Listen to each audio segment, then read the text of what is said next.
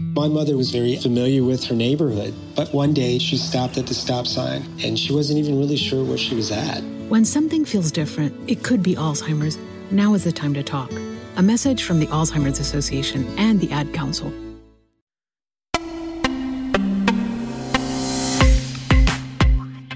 What do you get when you mix a slew of job openings with a pandemic-induced backlog of promotions? The answer just might be your new boss. I'm Erin Delmore, and this is As We Work from The Wall Street Journal. Let's face it, few words can strike fear into the hearts of workers like, meet your new boss. After all, you've spent all this time figuring out your old boss, what makes her tick, what ticks her off, and most importantly, how to get on her good side. So when a new manager joins an organization or someone is newly promoted to the role, there's a heck of a lot of learning to do. And it's not just on their part. We're learning how to decipher your boss's owner's manual later on in the show. But first, we're going to find out why there are so many new bosses right now and the challenges they're facing in adjusting to their new roles. They're learning not just how to manage their direct reports, they're also learning how to manage the expectations from their own bosses. And it turns out the way bosses behave and communicate in this new hybrid world has an outsized impact down the chain. The cloud software company Salesforce did its own internal research and found that workers now consider their direct supervisor their most trusted source of information, and not the company's leadership. That's a 180 from before the pandemic. Wall Street Journal reporter Chip Cutter covers workplace, management, and leadership issues in the Journal's corporate bureau. Chip, tell us, are these new boss situations more common now because of the pandemic? They are more common. Think about it. There's been layoffs at a number of big prominent companies, reorgs inside organizations where teams might have been combined. Some teams might have new bosses, or there just might have been turnover over the past couple of years during the pandemic where because so many people did change jobs, you might be reporting to someone completely different. You may not have a relationship with that person. And because this current moment is so complicated and weird, you're saying that we're seeing a lot of bosses pick up, head to a new company or maybe a new team. So essentially, lots more new bosses. Lots more new bosses. And so bosses are trying to get a sense for what they need to do, right? Who reports to them? What does every individual need? Where does the team need to go to fit the company's goals? And so if you're an employee, you're trying to suss this out and figure out how do you get a relationship with the boss. And if you're a boss, you're trying to figure out who are your high performers, who needs work, how do you do all this, and how do you think about what's ahead?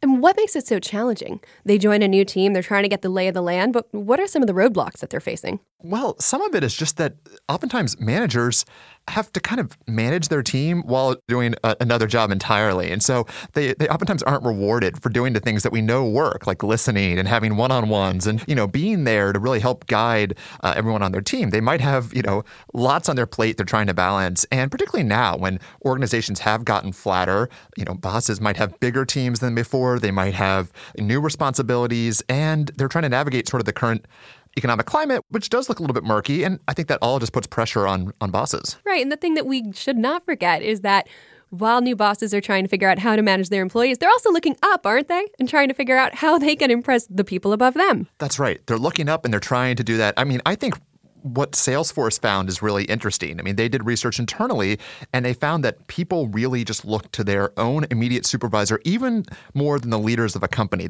Someone wants to know what really matters in a company, how should we actually be working? They're going to go to their own boss. And so it's just like how a boss operates, what a boss does on a team. It matters so much. It's a challenging job, and it is different right now. Well, it can also be an isolating job, right? Because you don't have a lot of peers who you're interacting with moment to moment. That's right. You don't. And you oftentimes, you can't go to your own employees and say, oh my goodness, you won't believe what someone just asked me or I'm having to deal with this. Not a good venue for that venting. Not a good venue for venting. So hopefully there's another manager you can go to, but it can be isolating. And you certainly hear that sort of the higher up you go in an organization. A lot of CEOs talk about this all the time about feeling like it is a bit of a lonely, if well-paid job. Well, do you have a sense of how some of these new bosses are adjusting to their roles well? What are they doing that works? Yeah. So one is just being present and sort of not going into a job with a lot of preconceived ideas. So managers that I've talked to who have really transitioned well have said that they've gone in and just asked everyone on their team to explain what's working, what's not. Some have created Google Docs where they've said, give me the 3 bullet points on like what we need to fix inside our organizations right now. Or if we're trying to meet this goal on a project, like what's preventing us from doing that? Sometimes just exercises like that have been enough to help managers understand the dynamics of the team and also to make employees feel like they're being heard. Because I think that's a frustration. If a new boss is in the role and they don't understand what's happened before, it can just lead to sort of a lot of resentment across the board. That makes a lot of sense. The folks who are there want to feel like their expertise, their opinions, everything they've learned along the way isn't just evaporating because their boss left the team and someone new came in. That's right. Well, how about the ones who aren't adjusting to their new roles very well? What's tripping them up? Well, oftentimes it's the bosses who come in with a lot of ideas, and some of them might be good, but they sort of just bulldoze over everyone. They say that this is the way it's going to work. I've got a lot of good ideas. I got this job for a reason, and perhaps there's room for that sometimes, but I think that can be something that really just rubs employees the wrong way, right? You have done this job as an employee, you know what's going on, and a boss just says, no, disregard everything. I've got the plan, and I think that can sometimes really bother people. Takes a little bit of a softer touch than that, huh? I think so. What about folks who are elevated to the role of boss, but they've been on the team? You know, the role is new to them, but the team, the department, the company isn't. That's one of the trickiest transitions, going from an individual contributor to someone now managing a team, because your friends might not be in the same position. You've never done this before. You don't know how to sort of strike that balance between being a leader on the team versus being just an employee. It's really hard. It's one reason why a lot of companies have started rolling out more coaching to employees, just realizing like they probably need a little more support to do this right. Some companies have really tried to bolster management training, saying this is a skill. You have to sort of learn to do it better, and it's going to take time. Yeah, that's interesting. It's sort of a movement away from, well, the manager is the employee who was best at the job, to the manager is the person who can best manage people. Absolutely. So, Chip, what do you think new bosses wish their employees knew about their role? I think the number one is that the job is complicated and that they need time. I think sometimes employees expect new bosses to understand everything immediately, and maybe some are quick learners and are getting up to speed fast, but I think a lot of new bosses say, hey, just work with me. Realize I'm operating in good faith here. I'm trying to do my best. I think just a little bit of patience all around can really help with this. That's such a good mantra. Like, there might be some mistakes. It might not be, a slam dunk every time, but the mistakes are honest and operating in good faith. Yeah. That's right. That's right. There might be some weird meetings. There might be a couple of awkward one-on-ones, but let's hope that over time we get into a better groove.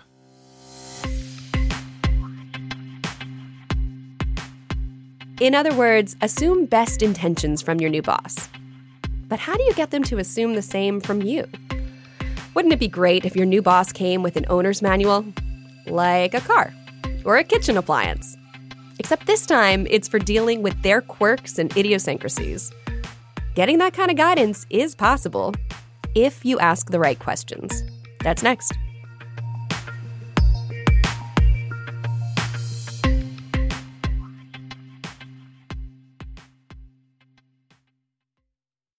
My mother was very familiar with her neighborhood, but one day she stopped at the stop sign and she wasn't even really sure where she was at. When something feels different, it could be Alzheimer's. Now is the time to talk. A message from the Alzheimer's Association and the Ad Council.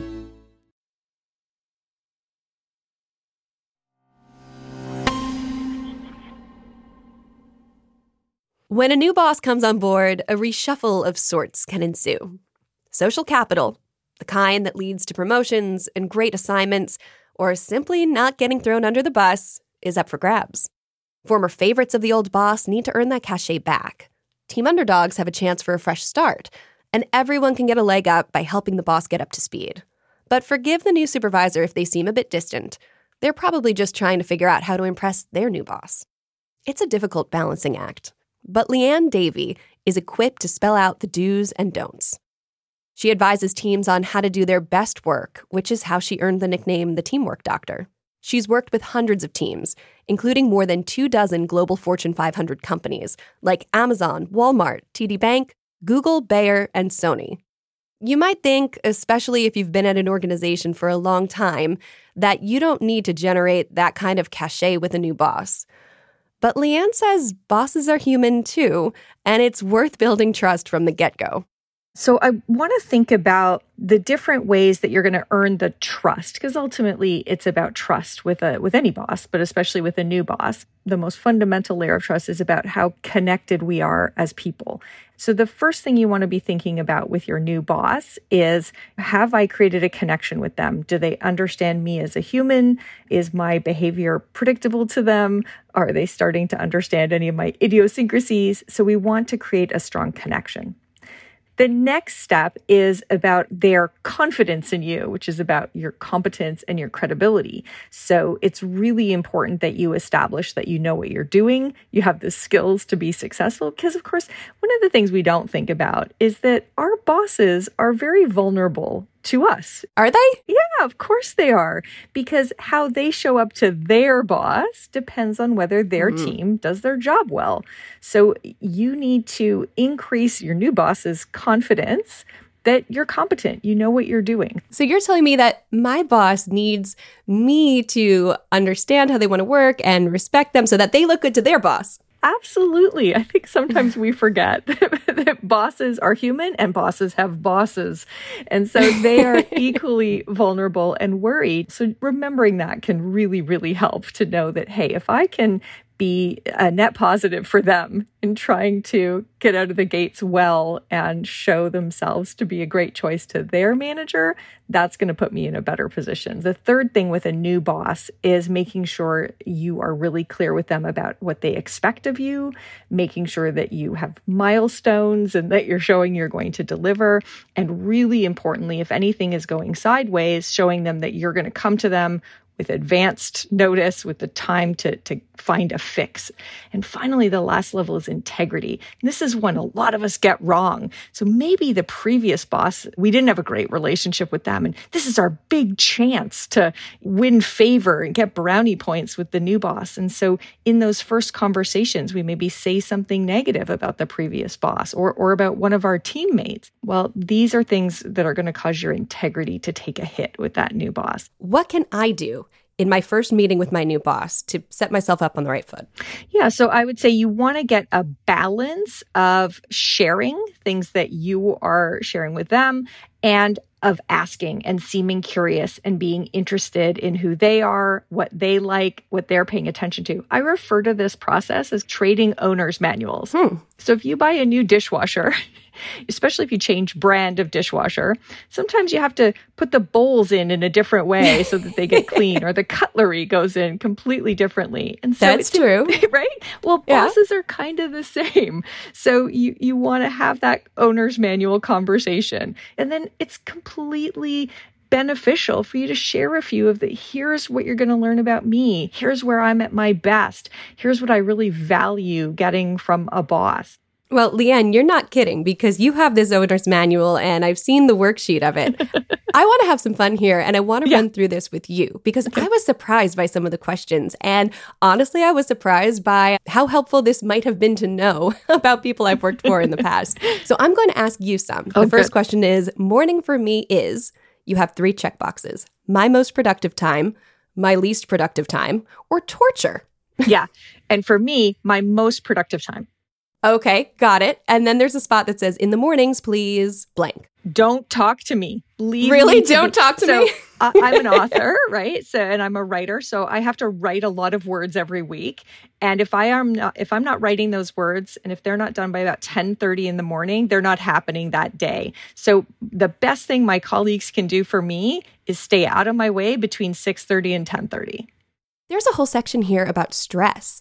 And I'm intrigued by that because we spend so much time trying to hide the things that make us stressed. Yeah. You know, and here it is in black and white. I get stressed when blank. You can tell because I blank. The way you can help me is by blank. And I mean, gosh, it seems to me like it could go well, or that could just be a whole can of worms with your clients. Yeah. So it goes wonderfully when there are 2 things present. I find vulnerability in the corporate world only works if it is paired closely with accountability. Putting the 2 together says, I get stressed out when, and this is true, when I have too many things on the go at once. That's my big problem. You'll know because I'll have 20 tabs open on my computer.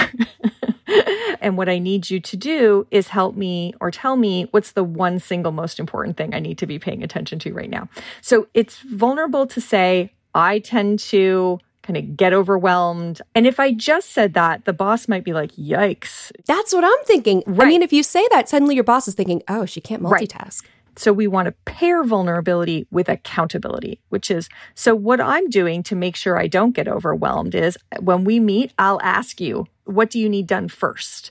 Or I'll ask you, is that something that can wait? Could I enlist help on that? So you'll hear me asking for things that help me to stay on top of my priority list. So when we pair vulnerability and accountability, then people go, oh, wow, she's not going to hide if she's struggling. She's not going to be someone who sort of goes underwater and I don't know, but she's also going to take responsibility. She takes ownership. She's managing this. Wow, she seems to be like on top of her game. Okay, so my roadmap when I'm sitting down with my new boss for the very first time is to show that vulnerability paired with accountability. Yep. Here's who I am, and here's how I'm going to make this fit into what we all need to get done. Exactly. But Leanne, what if it's not going well? And I have no idea what I did or what I said, or if we just don't jibe, but I don't feel like this is working out with the new boss. What do I do?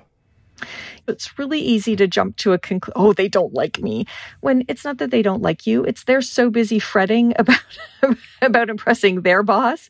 They don't even realize that they maybe aren't giving you the signs that, that it's going fine. So I would always get a little bit of a sanity check from somebody else if you can.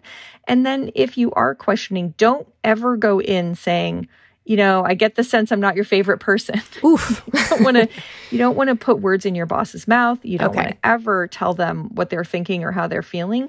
But you do want to ask them, you know, how could I be better aligned with what you need? What else could I be delivering? Are there things I need to be paying attention to that I haven't been yet? What do I need to know? Those kinds of questions that give your boss more of a blank canvas to reflect back to you what they'd like to see more of or less of. The other questions that I really like, because they're just a little bit softer, I love to ask about, you know, what have you loved so far in working with me, and what do you wish? Somehow that question, what do you wish, is a little bit easier prompt for a new manager to give you feedback than just like, what's wrong with me? Or what, right? So just what do you wish? What do you love? What's gone really well? What's come out of the gates effectively? And what do you wish? Might be another great way. That sounds to me like something a manager could say to their employees too, right? The new boss could easily turn and say, what do you love? What do you wish? And I mean, tell me about how this relationship can work both ways. You know, if that's one element that a new boss can pull, what else should the new boss be doing to build relationships with her team or his team? Yeah, the new manager really needs to be thinking about, am I making my expectations clear? One silly but potent example I give to managers all the time is to check whether their expectations are full of adjectives. So you need to be really collaborative on this, or I want it to be innovative. Or if your expectations are full of adjectives, the adjectives are slippery and squishy and really not good for having people impress you or live up to your expectations. So a new manager should be thinking about, okay, when I say collaborative, what behavior am I looking for? Because some people are going to get the boss's message saying, you know, you need to be collaborative with the finance team. And it's like, well, I CC'd them on the email or they're on the Slack channel. Doesn't that count as collaborative? So for a new manager, stripping away that and saying, okay, collaborative to me looks like engaging these stakeholders in a meeting, being able to come back to me with what their thoughts were, you know, that sort of thing, where so you want to take out adjectives and replace them with nouns and verbs. Do this with them, to whom, by, when. And you'll find that as a new manager, if you felt like, oh, these people aren't competent or they're not reliable, it's like, well, maybe it was just that you weren't setting clear expectations. And so going to the effort to make your expectations really objective, very concrete, you're going to see a huge, huge benefit.